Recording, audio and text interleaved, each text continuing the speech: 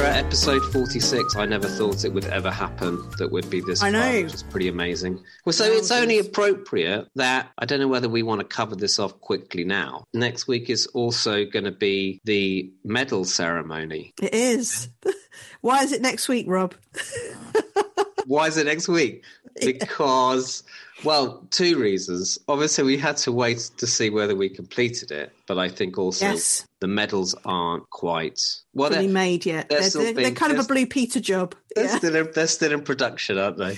They are. Yes, but that's where there's more love behind it in the making of it. So absolutely, you can't rush these things. No, exactly. It has to be just right as well. So why don't we cross this off? So the two films this week that we're going to review are Zero Dark 30 and the new release Judas and the Black Messiah. Total runtime was 4 hours 43. I got a bit worried here because I totted up all my walks and runs and I got to 4 hours 9 minutes before I checked and thought, oh my God. But then I realised I had a round of golf. So that obviously... That takes a while, Yeah, that ticks that box. So did you do...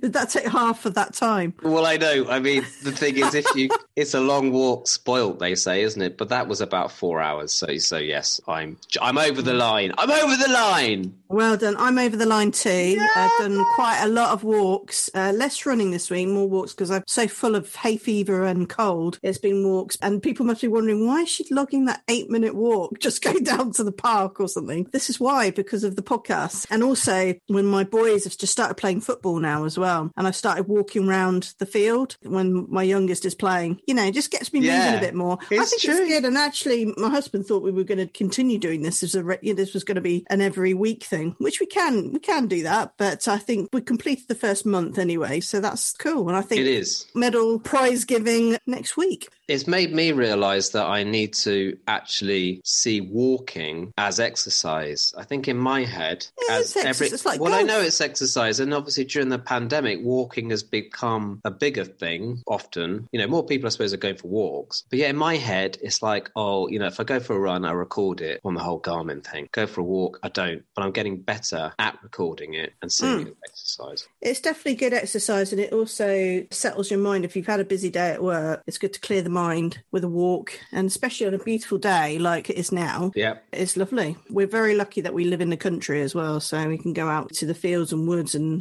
things like that. No, it's pretty special at the moment. So before we go on, I confess yet again, probably letting the side down, I got a bit hooked on an F1 kind of, docu series that I ended up binging. So I haven't made any more progress on Oak Island, you'll be glad to hear. Still haven't found any treasure that I'm particularly interested in. And yes, as I say, I haven't really been watching any new film releases. But I think as we're getting close to the Oscars, we're going to be watching some more Oscar-nominated films. I think there are some that I want to try and now squeeze in. What about you? Have you had a chance to watch anything new? I watched a bit of Opal Hunters, actually. I love it. And actually, it's a bit more interesting than the Gold Hunter one. Oh, my Lord. There's beautiful colours opals have, aren't they? And they have this cauliflower opal you can get and dig out, which is amazing. And it's all these beautiful, like rainbow colours. It's stunning. Anyway, yes, I watched a tiny smidgen of that. And then I watched back-to-back. I've watched the whole series in 2 days of Emily in Paris, which is created by the writer Darren Star, who wrote Sex and the City. It's similar, but has more of a mix of friends, and it's set in Paris. And it is quite entertaining. Watch the first 3 episodes, then you're hooked, I think. And then I did watch United States versus Billie Holiday, which is Oscar-nominated Andrea Day for Best Actress. And she was fantastic in it. It's very dark, very sad as well. Billie Holiday only lived to 44, insinuated that she was a prostitute from 12, beaten by her husband, addicted to drugs, the police always trying to trip her up and catch her with the drugs, and then her going to court several times. She just struggled with life, really.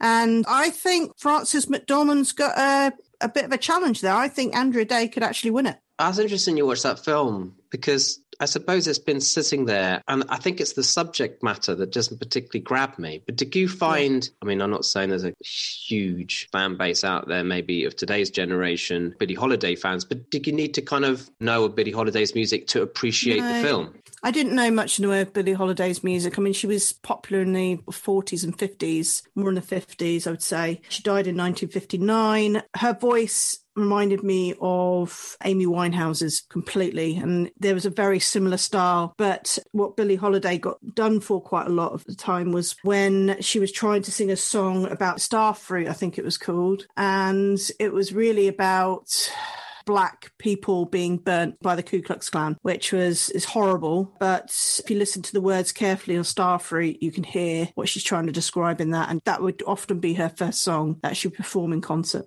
And she would be selling out. She would sell out. She did tours, sold out everywhere. Huge success. She travelled abroad as well. Quite an amazing lady, considering she put up with a lot of problems throughout her whole life. Her personal life was a mess, basically.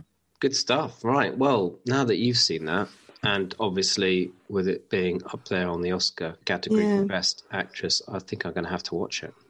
It's quite sad, though, when you have, these films with Best Actress or Actor in a leading role, when they're always quite tragic films. I think in general, though, especially actors, it's when they get given material that is quite heavily emotional in some way, it gives them the chance to really get stuck into a character. And I think that's why in general, light-hearted films or comedy films don't tend to shine through at the Oscars. But yeah, no, it'd be interesting to see. It's all quite depressing, really, when you see some of the films that get nominated. Yeah, absolutely. Well, you think back to Judy with Renée Zellweger last year. That's sad, yeah. Exactly. And I think you see so often now it's the biopics as well, isn't it? I think when you can kind of latch onto a real story, that's when it has a bit more impact, a bit more resonance.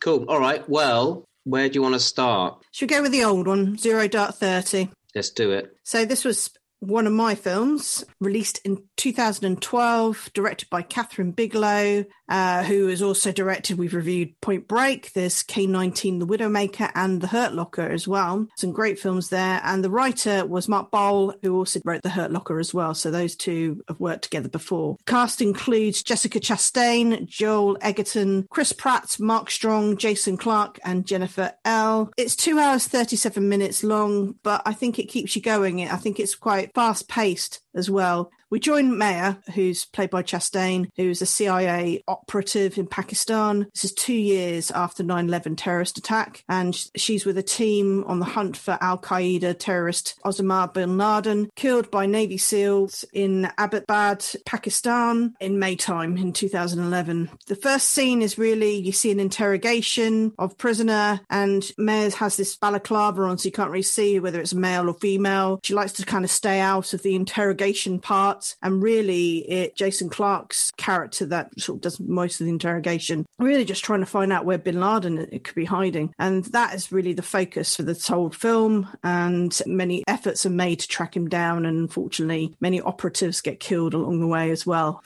So we have Jason Clarke, who plays Dan, who supports Maya with the hunt. And we've got Edgerton and Pratt, who are more on the SWAT Navy SEALs team. It's true to life, but there are some variations within the film as well. Pretty graphic and gritty, but the cinematography, directing and acting are something else, I have to say. And got nominated for 5 Oscars, and it walked away with 1, which was Best Sound Editing. Chastain lost out to Jennifer Lawrence at the Oscars. She was in Silver Lining Playbook, and Bigelow lost out to Life of Pi, which we have reviewed as well, which is an outstanding film. But Jessica Chastain did get a Golden Globe for her performance as well. So we've been looking in the run-up to these Oscars at who's been winning the Golden Globes, and it's not always the people that win the Golden Globes that go on to win the Oscars. So this film has done a lot of filming in Poland or India, and really the last scene with the raid on bin Laden, that's really the storyline. It's hunting down bin Laden. There isn't much else to it. There's just a journey on how they get to that situation, really. And Rob, I'd love to get your thoughts on it.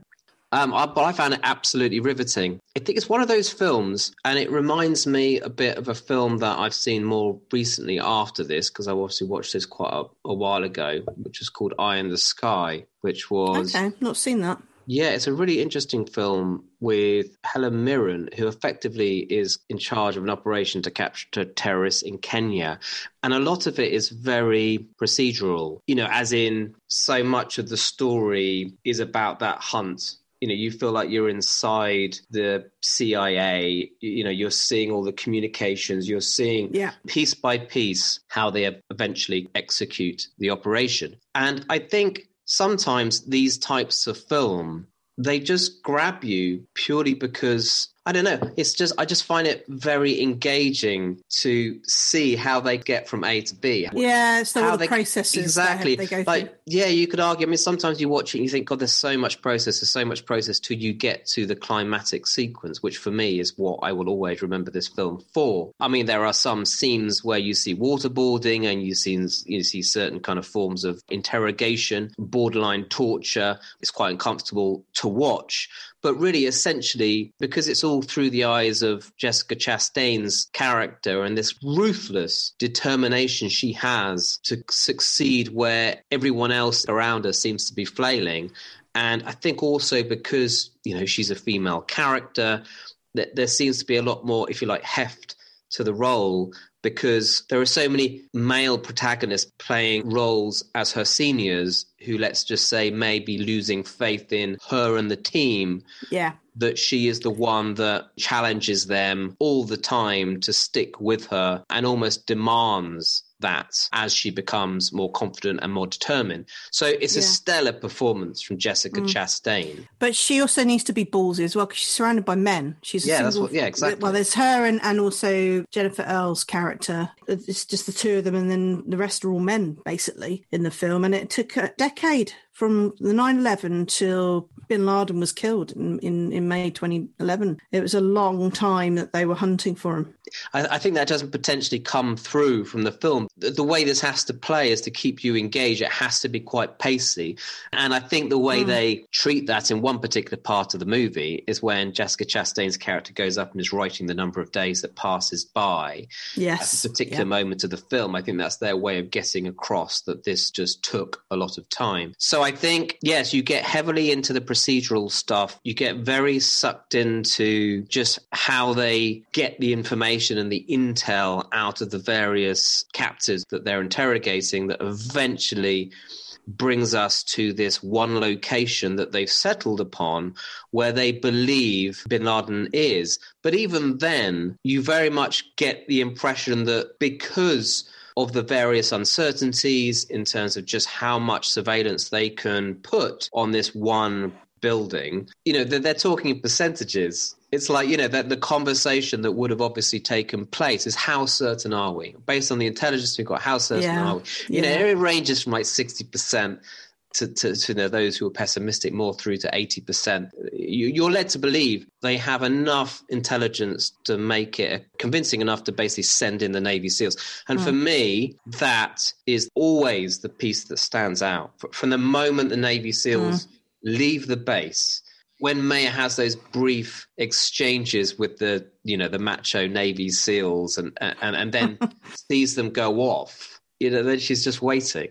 I think you feel that in the same way she feels. It's almost like suddenly she's very alone and you're just waiting. And again, one of the most impactful things for me is, when they come back to the base and they have bin Laden's body and then everything is done. And then you just see this shot of Chastain. It's almost like, right, okay, wow, that chapter of my life is now over. But it's almost like 10 years. Yeah, precisely. You can see it in her face. It's like, what, the emotional drain it's had on her entire life. It must have been so strange once it was all done. Yeah. I mean, I find it incredible as well that Jessica Chastain was contacted by Bigelow in November 2011, and then this film got made in 2012, and bin Laden was killed in May 2011.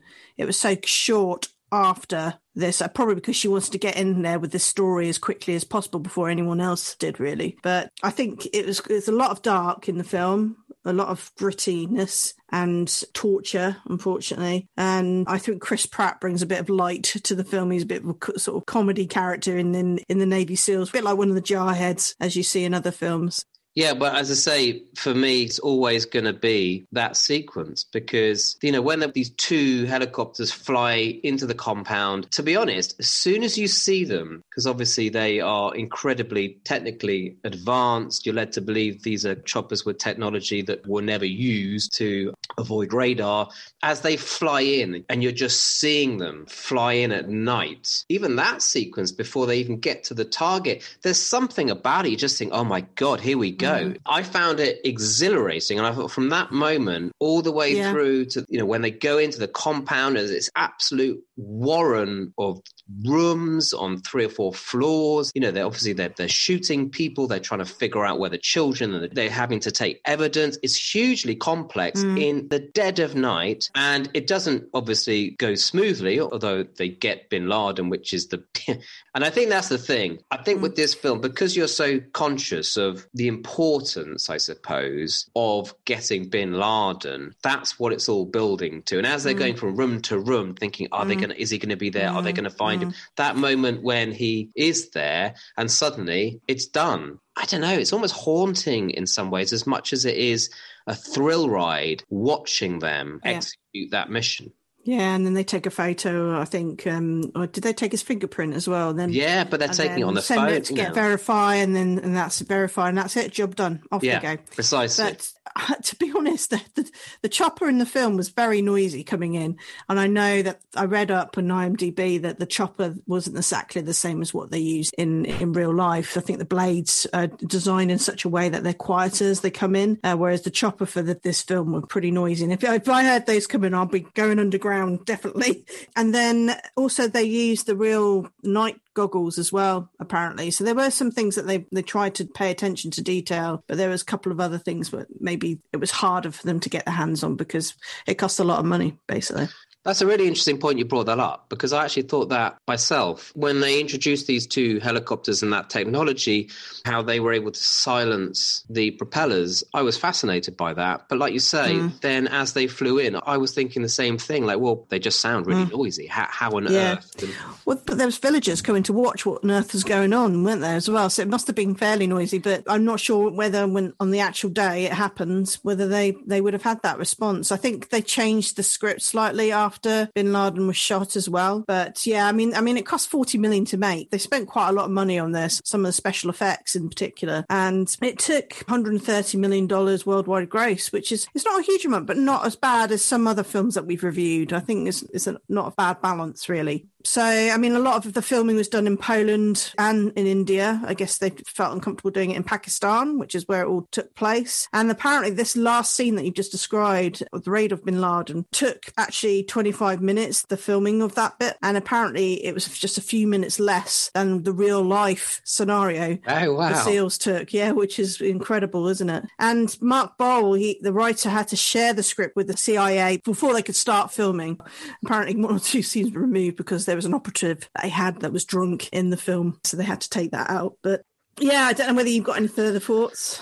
Not really. As I say, it's just a super riveting. It is long, but at the same time, when you get sucked into the whole thing, especially I think when it kicks into that third act, it really comes into its own. I also love to see James Gandolfini have a brief role in this as a CIA director, only because I'm a sucker for James Gandolfini, having been a fan of The Sopranos. And yeah, I mean, I really liked it. I really, really liked it. I think there are some films you watch where you get swept up in the characters and in the storyline and in all the various arcs of the kind of drama. But for this, it was just very, very procedural, very well shot, very well acted, with a story that you're going to be interested in purely because of the importance of it with Bin Laden, and with an amazing final third in this fantastic mission. Yeah. It was just very, very, very well done. And I mean, Chris Pratt had to really train to be a Navy SEAL in this as well. And his weight kind of fluctuates a little bit because he shot before Guardians of the Galaxy. And he did a lot of TV before this film. And then Moneyball, he had to get fit for that. And then he did The Delivery Man, I think, where he was a little bit cuddlier. But Guardians of the Galaxy, I think he was probably slightly fitter than he was in this film even. And then Jessica Chastain and Jason Clarke both starred in Lawless in the same year, which is on my list list. And also, I mean, Chastain, she did 4 films in 2012 and 2013. She was starting to be hot property.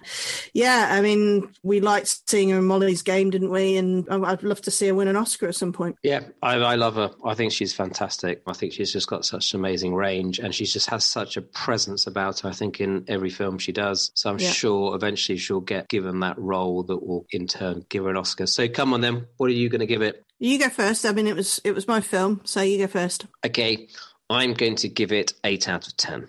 8 out of 10. Okay, I'm going to give it 9 out of 10. I really enjoyed it, and it was very gritty. All right, it was a little bit long. That's probably why I didn't give it 10 out of 10. I watched it fairly recently, and I've watched it again, and yeah, it's a really good watch. As close to the truth as it possibly can. Yeah, a really good watch. Good stuff. So next film, the new film, is Judas and the Black Messiah. So yes, Judas and the Black Messiah. This is a film which is one of the front runners at the Oscars. So this is directed by Shaka King, obviously released this year. We have a story here by Will Burson, Shaka King, Kenneth Lucas and Keith Lucas. Screenplay by Will Burson and Shaka King. Stars Daniel Kaluuya, Lakeith Stanfield, Jesse Plemons, and also you'll see that Martin Sheen is in this film. Yes. Playing with a slightly different nose, That's didn't he? right. Bit of prosthetics, playing J. Edgar Hoover. So it's late 60s. Petty criminal Bill O'Neill, played by Lakeith Stanfield, is arrested after posing as an FBI agent in order to steal a car. FBI agent Roy Mitchell, played by Jesse Plemons, offers to drop charges if he goes undercover to infiltrate the Illinois group of the Black Panther Party, led by Fred Hampton, played by Daniel Kaluuya. So O'Neill gains the trust of Hampton as a security officer, and as he gets busy forming alliances with rival gangs to create the formation of the multiracial Rainbow Coalition whilst running a community outreach program for children. He also falls for Deborah Johnson, a fellow BPP member who falls pregnant. All the while, O'Neill is passing over intel on the Black Panther Party and all of their activities to Mitchell at the FBI, who in turn learns from his superiors that they already have an inside man who's hiding out at the local BPP offices in order to facilitate search warrants for the FBI. This leads to Hampton's arrest and imprisonment, and whilst he's on the inside, we have a shootout that occurs between the police and the BPP office, causing multiple deaths on both sides. And when Hampton is released from prison, O'Neill, who's growing increasingly uncomfortable and paranoid that he'll be exposed within the group, he gets orders from Mitchell via FBI Director J. Edgar Hoover, as we said, played by Martin Sheen, to, let's just say, neutralize Hampton. And I will leave it at that, really, because although this is obviously based on a true story, I think that final third and how all that plays out is worth leaving for people who maybe don't know the story, because it's quite a dramatic ending to the film. I mean, this is a film that we were both keen to watch. I think we discussed in previous podcasts, I think only last week, that you've got Daniel Kaluuya and Lakeith Stanfield both up for Oscars for their performances in this, and you can totally see why. We've both seen The Trial of Chicago 7, and we've both seen One Night in Miami, which was a film that we reviewed. And I think, you know, these three films gaining a lot of Oscar buzz and obviously nominated quite heavily. I think it's just a really interesting year where more and more we're seeing these films dealing with the issue of race, which obviously just simply doesn't go away. And my overriding feeling, I think, when I watch these films now is just how crazy it is that, you know, that this issue that was, you know, we're talking 50 years ago, there has been progress, but still so many of these issues are still around. I left this film just feeling a little bit astonished, really, and a little bit sad. And it's a very, very powerful film. It's incredibly riveting, amazing performances. I think Daniel Kaluuya just has that presence about him. I remember when I saw Get Out. Yeah. he just has that look about him which completely sucks you in. And yeah, it was a great film, but as I say, just brings forward that conversation, which is great because it has to be had, it has to keep being ramming it home that so many of these issues are still playing out. Yeah, which is, it is shocking. And yeah, I would say some things have changed. I would say there's less weapons used today. There was a lot of weapons in this that the Black Panther group had, and also what the police were, shooting back. So there's a lot of violence going on. You don't see that as much today, but there are obviously in America, there are people with guns and knives. But I think we're going to see the next generation after that is seeing hopefully some elements of it getting better, because really parents need to educate their children from right and wrong, really. I mean, just as an example, I saw a post on LinkedIn the other day where a colleague's friend posted the highlight of his day, and it's set in America. He was just shopping, and his little girl, aged around 4, was just wearing a princess dress, and she yells across the mall, "Look, Mummy, Daddy, there's my twin. There's my twin." And delighted, she runs up to the other little girl and insists on having a photo of both of them together as twins. One, you see the picture, one of them's white and one of them's black. And I love it that age, there's no prejudice at all. Some we hope that it sticks, but many, unfortunately, it doesn't. And when I saw that on LinkedIn, it was kind of like, that's really nice that he's put that out there. But there's so many people that don't follow that at all. And this film's really shocking. And I can see why Daniel Kaluuya and Lakeith Stanfield are up for Oscars for this film. To be honest, after the film, when we spoke, because we watched this at the same time, didn't we? I said, actually, there's not a huge amount of difference between the actors. They're in both the same category at the Oscars, which is Best Supporting Actor. And I was thinking, why aren't they in Best Actor roles? Because they're the title of the film as well. All right, they're not their real names, but Judas and the Black Messiah, we've got Fred Hampton as the Black Messiah, and we've got Bill O'Neill, who's the Judas, basically. It's powerful, it's shocking. I can't really get over the fact that the police were really bad, and the FBI, led by Edgar Hoover, were so deceitful and so violent towards the Black Panthers, and then obviously they would be violent back. And I don't know how the FBI and the police could live with what they'd done and didn't have some sort of element of PTSD, let's just say, after they basically were at war with each other. And to avoid going to prison and being beaten, O'Neill went down the deceitful path, really, to the Black Panthers. And you could see through the film, he felt awful because he was believing in what Hampton was saying as well, and he wanted to follow, but then he knew at the same time he had to stay on track and do what Mitchell was asking him to do. He was an informant for Mitchell, really. I mean, at the end of the film, you do see a clip of the real O'Neill. He was doing a documentary, and the time that documentary was released, I think it was Martin Luther King Day. And what's even more shocking is that documentary was released on that day, and he then killed himself at the age of 40 because he was so ashamed of what he had done, which is horrible that he'd been living through his life. He was recruited at 17 and over 20 years of just having that on his mind at all times.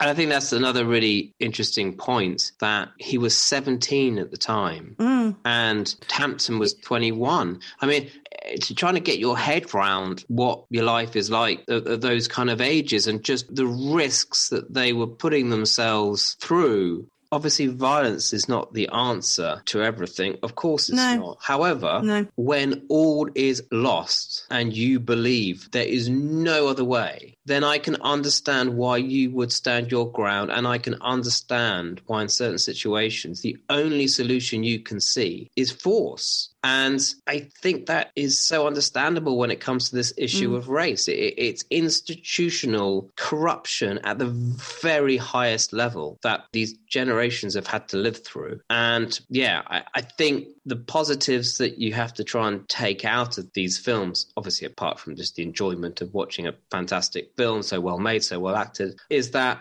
they are being made, that they are getting these kind of releases, they are getting these major stars in them, the message is continuing to get across. And what with the last year with Black Lives Matter and obviously George Floyd, and it will take another generation, I think, before you start to see any kind of meaningful change, because again, I think it's a generational thing as well. And I also kind of, this isn't going to be the same for everyone, but for me, like living what is a relatively privileged white middle class life in a society which is not really touched by this today, I don't know, you kind of watch this and you feel helpless, and you kind of feel like, how can all this stuff just be kind of going on without you really being troubled by it? It just makes you feel a little bit uncomfortable that this kind of stuff has gone on and still goes on in the world, and yet you're kind of sheltered from it in reality. Whereas for others, it's a daily struggle that has caused so much tension and death and God knows what else. So it's one of those films where you come out of it and you're thinking less about the direction and cinematography and acting, and you're thinking more about just the kind of nature of the story and the message and everything else. It really does hit home. Yeah, I mean, Fred Hampton came across as a regular guy on occasions as well. He was like a nice guy when he was with his mum, with his girlfriend, and he had a baby on the way as well. But he had such strong beliefs, obviously. He was leading this group in Chicago, and nothing was going to get in his way for that, really. But then there's O'Neill. I mean, he was a nice guy as well. All right, he was a criminal at the start. He was a young lad that didn't have much money, and he stole a car, and he then got caught. Then he was using police identity as well, so the police were really laid into him as well. He was dripping with blood when he was being interviewed by Mitchell. He just wanted to comply because he didn't want to get into any more trouble, basically. But he was young as well at the same time. What I read also is apparently Mitchell didn't come across as a very nice person, really, did he? And he didn't really hurt anyone, but he just strategically recruited O'Neill and was quite manipulative. He wanted to get what he wanted, really. But what the film didn't portray is that he was actually a family man. And actually, Mitchell would invite O'Neill over for dinner regularly. He was apparently almost like a friend to him, bonded with him as well. So we kind of saw a little glimpse of that, because way O'Neill walks through the restaurant to meet him on that first occasion, had a bit of a swagger and felt, Mr. Confident. But then Mitchell would lay something else on the table to say, no, you need to do this next. And that would then make O'Neill a bit nervous about things. But great to see Daniel Kaluuya and Lakeith Stanfield playing opposite each other again. You mentioned Get Out before. They've been together in that film, and Kaluuya was fantastic at Black Panther. Wakabi also, and then he's got 3 more films on the horizon. He obviously likes doing horror films because he's got another one of those coming up. And Lakeith Stanfield, he's done quite a few credible films. He's done Knives Out, Selma, Snowden, to just name a few as well. And Jesse Pyman, he's done a few gangster detective police kind of jarhead films as well. He's been in Battlehead, Breaking Bad, I remember him most in, I think, and he's done Game Night, The Irishman, American Made. Yeah, Plemons, I absolutely love him. I mean, I remember seeing him in Breaking Bad. Yeah, that's what I remember in the most. Yeah. And I don't know what it is about him. He's got this same kind of feel as Matt Damon. No, not Matt Damon. Although he looks like Matt Damon. I mean, he died sadly. Philip Seymour Hoffman. So I don't see that. I saw that written down somewhere as well, but I really don't see it. I don't necessarily mean with the way he looks. I mean more in terms of the roles. He gets almost these kind of silent roles where he seems to nail all of his performances, and yet he never really takes roles that give him the limelight. But I'm sure slowly, just with Philip Seymour Hoffman, that's going to change. I mean, for example, he is starring alongside Leonardo DiCaprio and Robert De Niro in Scorsese's film Killers of the Flower Moon that's in pre-production. So I think, as you can see, kind of roles he's been doing, as you've listed, I think he's going to start to kind of really climb up there and take far more prominent roles. And Daniel Kaluuya, Get Out, also Queen and Slim is a film I'd highly recommend. It's a modern-day Bonnie and Clyde type film that he did shortly after Get Out, which didn't get huge attention, but it's fantastic film. So, is it? I mean, The Irishman, which he's performed in, is a Scorsese film as well. So it doesn't surprise me that he's done a good job and he's been picked up again to work with him. So precisely. So this is the new release. So I'm going to give this 8.5 out of 10.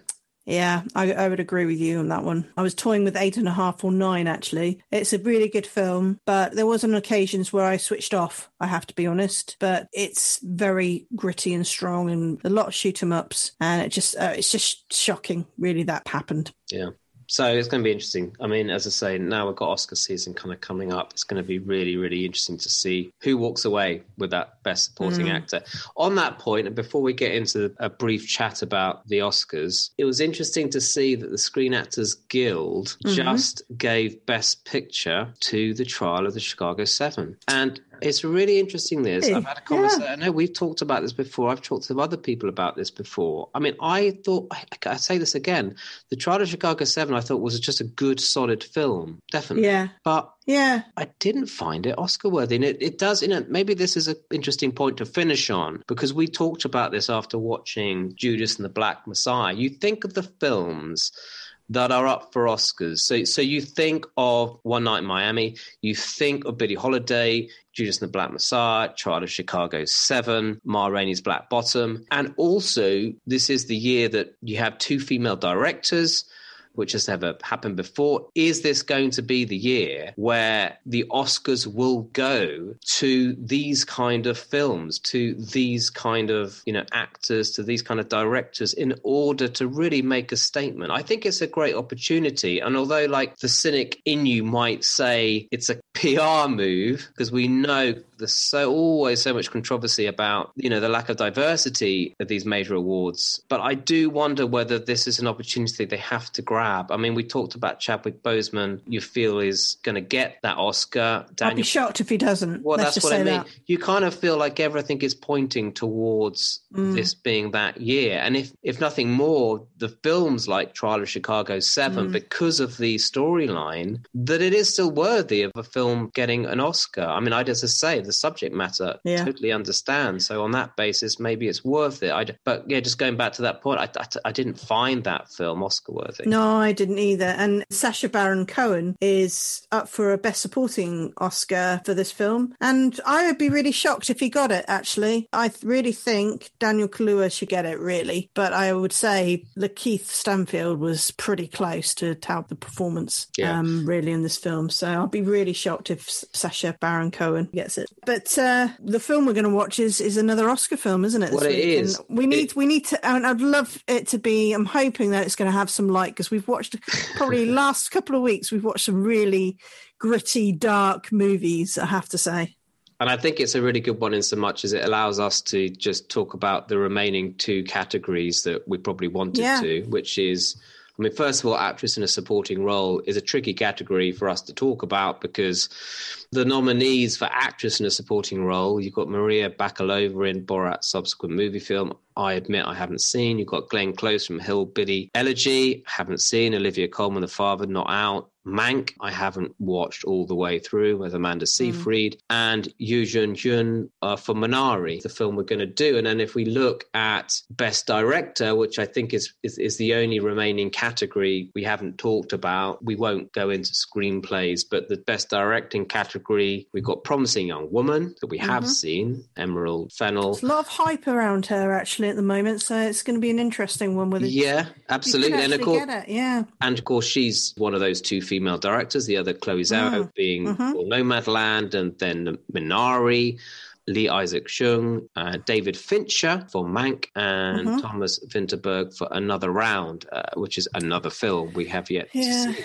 I didn't think Emerald Fennell would get directed, but, we thought Chicago 7 wouldn't get anything, so maybe we're wrong. I haven't seen the other films. We're going to watch Minari this week, and I know Mank has had a lot of hype about it as well. I don't think Emerald Fennell will get it, purely because I don't think the film itself is worthy of a film they would give it for. I think it's going to be between Chloe Zhao for Nomadland, and I think it will be up against David Fincher and Lee Isaac Chung. I think it's those 3 films, Mank, Minari or Nomadland. I'm hoping Minari will be a really nice film to watch. So Minari, it's actually up for 6 Oscars. So this is up for Best Director, it's up for Best Picture, Best Supporting Actress, Best Adapted Screenplay, Best Actor. So I think it's a very Oscar-worthy film. And as Sarah says, I've only seen the trailer, but it is, I think, a film which is a bit lighter than maybe some we've seen in recent weeks. I mean, again, I'm reading off IMDb. Very simply, a Korean family starts a farm in 1980s Arkansas. So quite simple. But from watching the trailer, I mean, I'm seeing a line on the poster that says, "This is the movie we need right now." So, I mean, I think given the fact uplifting. that this is, we want an uplifting film. I think we absolutely do. So I'm really looking forward to this one, I have to say. Yeah, good. And you can rent it from Amazon, Apple TV, Chili, Sky Store, Talk TV, and Rakuten TV as well. So you can rent it at the moment. Good job. So for our oldie, you're picking off my list. There's only 2 categories to pick from, Sarah, for our oldie, which is musical, and animation. I'm going to go for animation because the kids are off. Are you really? Animation. Yeah. Okay, you're going for animation. Well, crikey. I haven't got many. I've got 5. I will go for number 4, please. Okay, number 4 is Ponyo. Ponyo? I haven't seen Ponyo before. This is a Hayao Miyazaki film, well known for a whole raft of Japanese animations. I mean, all of his films have this unique look about it. It's almost like an illustration that's just coming off the page, almost in a, not pure manga, but in a very realist way. I can't really describe it. It's a unique form of animation that is beautiful. And it's voiced by Kate Blanchett, Matt Damon, and Liam Neeson. As I say, directed by Hayao Miyazaki. And we have a 5-year-old boy who develops a relationship with Ponyo, a young goldfish princess who longs to become a human after falling in love with him. So this is really steeped in fantasy, obviously. Yeah. I knew nothing about Miyazaki before I watched this years ago. And in actual fact, it wasn't too long ago that all of his films were on Netflix. So it's streaming. It's streaming on Netflix at the moment. Is it? Oh, how about that? That's fantastic. Yeah. Well, there you go then. I should say that this was released in 2008. And is an hour and 40 minutes long, which we'll be glad to hear. Although, having said that, we have now completed our exercise challenge. But yeah, I'm going to be really curious to know what you think. Definitely one to watch with the children. Yeah, no, that sounds great. Cool. Nice to watch something different. So hopefully 2 uplifting films this week, both East Asian, I guess, or Asian. One Korean and one Japanese. So that's just a very good point. It'd be nice actually to watch a couple of films that are not really Hollywood at all.